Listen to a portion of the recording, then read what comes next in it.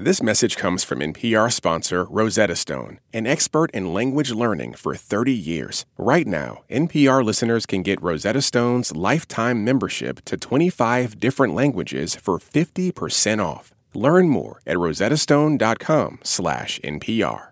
The Trump administration pushed hard for regime change in oil-rich Venezuela, but Venezuela's authoritarian leader, Nicolas Maduro, has not gone anywhere. In fact, the recent oil squeeze caused by Russia's invasion of Ukraine has prompted the Biden administration to extend an olive branch to the Maduro regime. John Otis has more.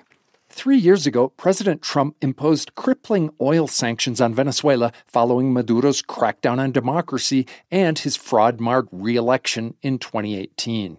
The U.S. and about 50 other countries recognized opposition leader Juan Guaido as Venezuela's rightful president. In a 2019 speech, Trump predicted that Maduro's days were numbered. And the Venezuelan people have spoken. They are turning the page on dictatorship, and there will be no going back. But Maduro remains ensconced in the presidential palace in Caracas. He has skirted U.S. oil sanctions by selling petroleum to China and other allies. Meanwhile, just a half dozen countries still recognize opposition leader Guaido as Venezuela's legitimate leader. Phil Gunson is based in Caracas for the International Crisis Group. The Trump-era policy of maximum pressure, diplomatic isolation, sanctions, and all the rest of it has clearly failed. As a result, the Biden administration is cautiously reaching out to Venezuela. Another reason for this policy pivot is the Russian invasion of Ukraine and the U.S. ban on Russian oil imports. Now, the U.S. is scrambling to secure new oil supplies, including from Venezuela. Washington is also worried about immigration. U.S. sanctions have deepened an economic crisis in Venezuela that has prompted more than 7 million people to flee the country, and many of these refugees head for the U.S. Conditions have changed, and this is what's driving the U.S. effort to timidly start changing its foreign policy towards Venezuela. That's Michael Penfold, a professor at IESA, a Venezuelan business school. He points out that Biden envoys have met with Maduro in Caracas, where they arranged a prisoner swap and discussed conditions for rolling back U.S. sanctions. That would help Venezuela rebuild its shattered oil industry, says Francisco Rodriguez, a Venezuelan economist at the University of Denver. If there were a full lifting of sanctions, then oil production could recover quite rapidly. That has been the experience of other sanctioned economies. He says Iraq, Iran, and Libya all bounced back quickly once oil sanctions against those countries were lifted. But for any of this to happen, the U.S. wants Maduro to restart negotiations in Mexico with Venezuela's political opposition.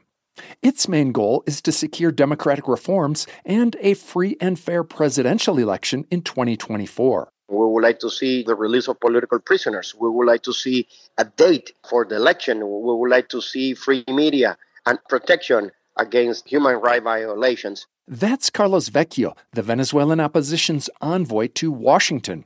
He has no illusions about negotiating with Maduro, who has walked away from previous talks without making concessions. So why would this time be any different? For one thing, Maduro is strapped for cash. Gunson of the International Crisis Group says Maduro can't increase oil exports and rebuild his ruined economy as long as U.S. sanctions remain in place. He controls the rules, so if it goes very badly, then he can simply use repression and fraud to stay in power. But I think he would far rather win a relatively clean election, and he can't do that unless the economy is fixed, or at least looks as if it's moving in the right direction. It's unclear how long the thaw between Washington and Caracas will last, but Vecchio, the Venezuelan envoy, has some advice for U.S. officials. We need to have free and fair presidential election as soon as possible. If we don't see concrete steps toward that direction, the U.S. should reverse any incentive granted to Maduro and increase the level of pressure.